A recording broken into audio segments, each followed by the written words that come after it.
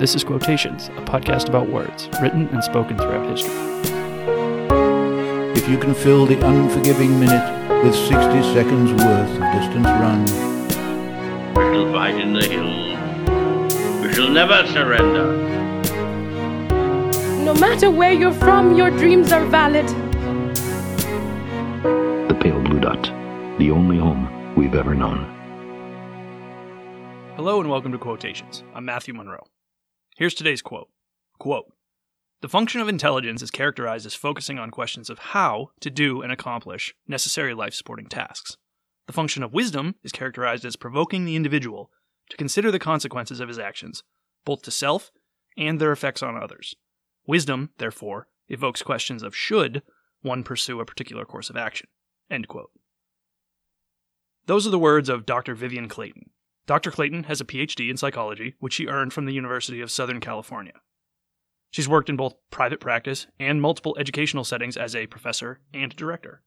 She has published a significant number of papers on and related to psychology, including Capacity and Undue Influence, Assessing, Challenging, and Defending, Dementia or Normal Signs of Aging, How to Tell the Difference, Life After Death, Assessing Capacity Retroactively, The Older and Wiser Hypothesis, and today's origin paper, Wisdom and Intelligence, The Nature and Function of Knowledge in the Later Years.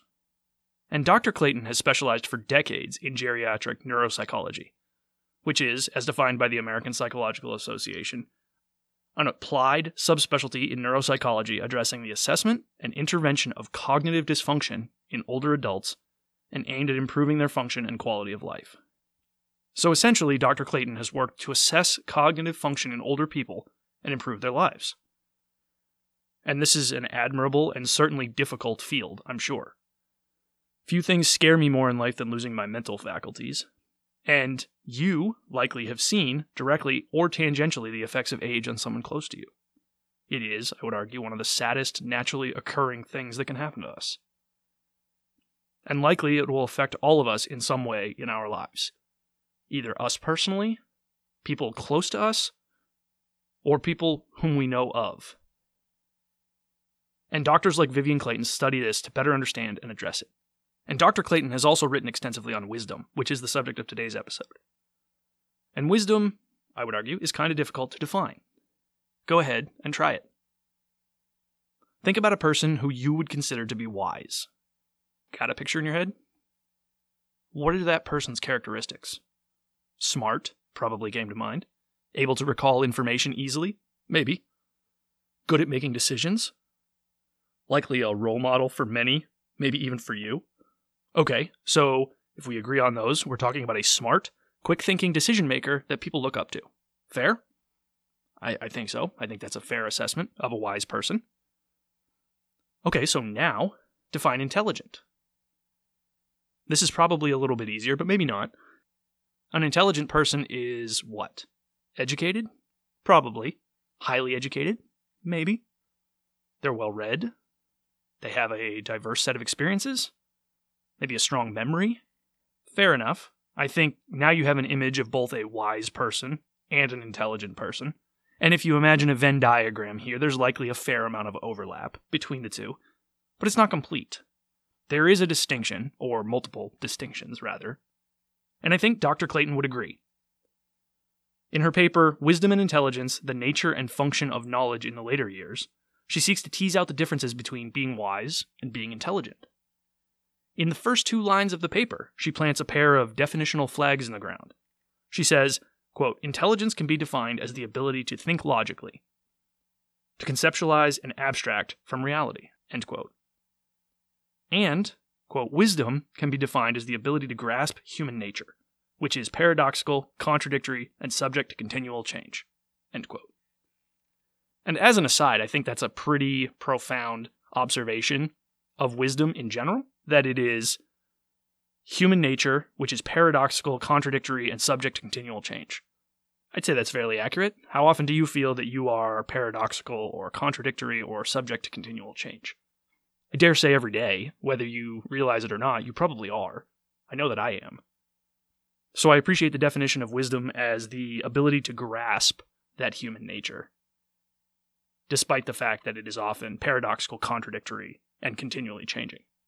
So this is interesting, isn't it? One is related to absolutes. Reality is, without going down the psychedelic substance rabbit hole here, fairly absolute. The front door is opened or it's closed.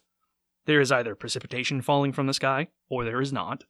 You are either alive or you are not, right? These are absolutes, but they can change. Those are objective realities. The second is related to understanding something more fluid and dynamic, human nature.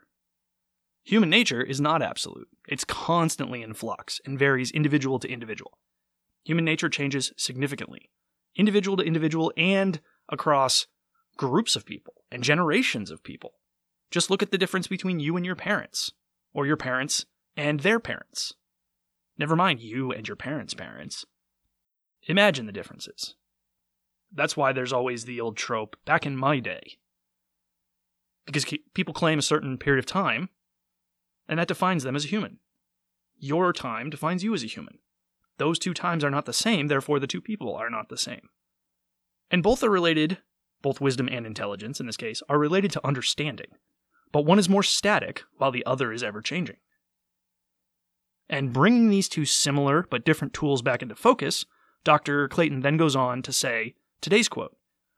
She says, quote, "The function of intelligence is characterized as focusing on questions of how to do and accomplish necessary life-supporting tasks.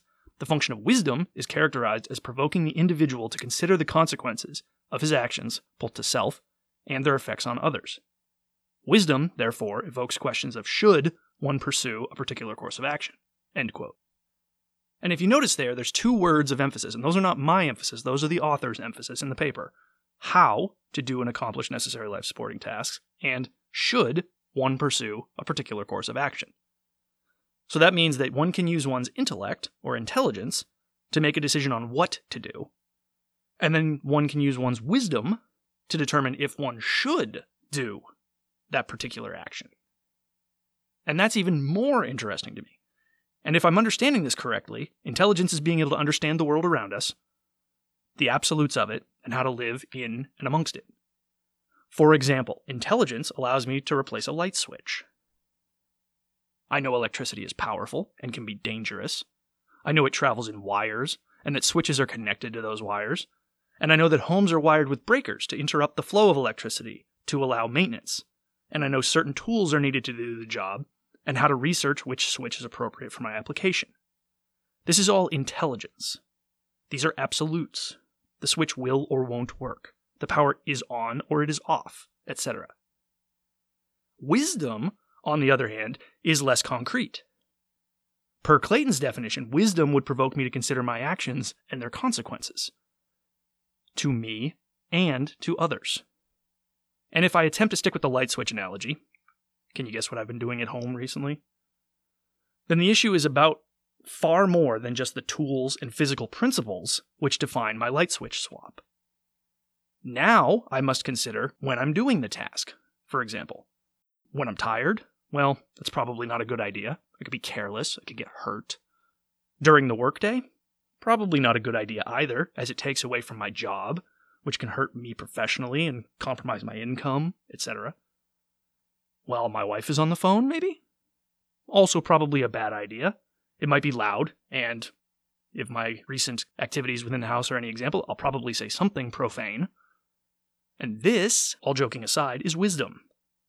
Considering the shoulds in addition to the hows. Going back to the quote. Considering whether I should pursue a particular course of action which accomplishes a necessary life-supporting task. So wisdom is applying the shoulds to the hows of intelligence. Great. But I'd argue that wisdom also goes a step beyond even this.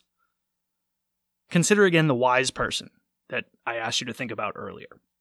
Got the picture in your mind again? What else makes that person wise? Perhaps they're measured in their acceptance of information and their processing of it. Meaning they don't jump to conclusions, they don't discard inconvenient information, and maybe they don't generalize people or ideas. That's a novel thought. It sounds pretty wise to me. Well, in an excellent New York Times article by Phyllis Corky from 2014 entitled The Science of Older and Wiser, Corky points out that wise people try to understand situations from multiple perspectives, not just their own, and they show tolerance as a result. Seems she would agree with our amended definition of wisdom here. What else about the wise person? Maybe, are they older or younger than you? And I bet you said older, because that's what I would say too. Wise people hold a lot of information inside of them, learned over the years. They've read more books, they've had more experiences, they've maybe been to more schools. They've certainly had more run-ins with other people and experienced different situations, far more than your average younger person. Because they are learned over the years, these people tend to be older. It's why old, wise people are revered and respected in nearly all cultures around the world, modern or not. We, as people, intrinsically recognize that wisdom and age are correlated. That should come as no surprise to anyone.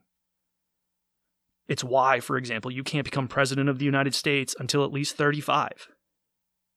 This is, in part, to allow time for you to accumulate learning and experience to apply to the job. And as a random aside, as a recently christened 37-year-old, I can tell you that that age is way too young to be considered wise. But anyway. So there we have it. From Clayton's description of intelligence and wisdom, we have defined for ourselves a wise person. A wise person is a smart, quick-thinking decision-maker that people look up to, able to take in multiple perspectives and be tolerant, and who is likely older. So now that we know what wisdom looks like, what do we do with this? I don't think there's anything that's super revealing in this. Perhaps you haven't considered the difference between wisdom and intellect before, or wisdom and intelligence, as maybe Clayton has, and maybe you couldn't define it as deeply or as closely as she did. But you certainly know the difference. You know that there are plenty of people who are smart, but not particularly wise. And there are probably people who you would not consider to be particularly intelligent. They just have a wisdom about them, experiential wisdom. That's why I say there's overlap between those two circles in the Venn diagram, but it's not absolute overlap. Wisdom and intelligence are not the same thing. And as we often do on this podcast, our charge is to go out and be better. So let us continue to work on ourselves so that we may become more wise and be the ones towards whom others look for wisdom. Until next time, I'm Matthew Monroe. This is Quotations, and thank you for listening. If you've enjoyed this episode and would like to hear more, please subscribe in your favorite podcast app, or visit me at quotationspod.com to download and listen. Please also take a moment to recommend the podcast to a friend. That's a huge help. You can tweet at me at quotationspod. Send me an email to quotationspod@gmail.com. Find me on Instagram at quotationspod, or join the conversation on Facebook at quotationspod. I look forward to hearing from you, welcome your feedback, and thanks as always for listening.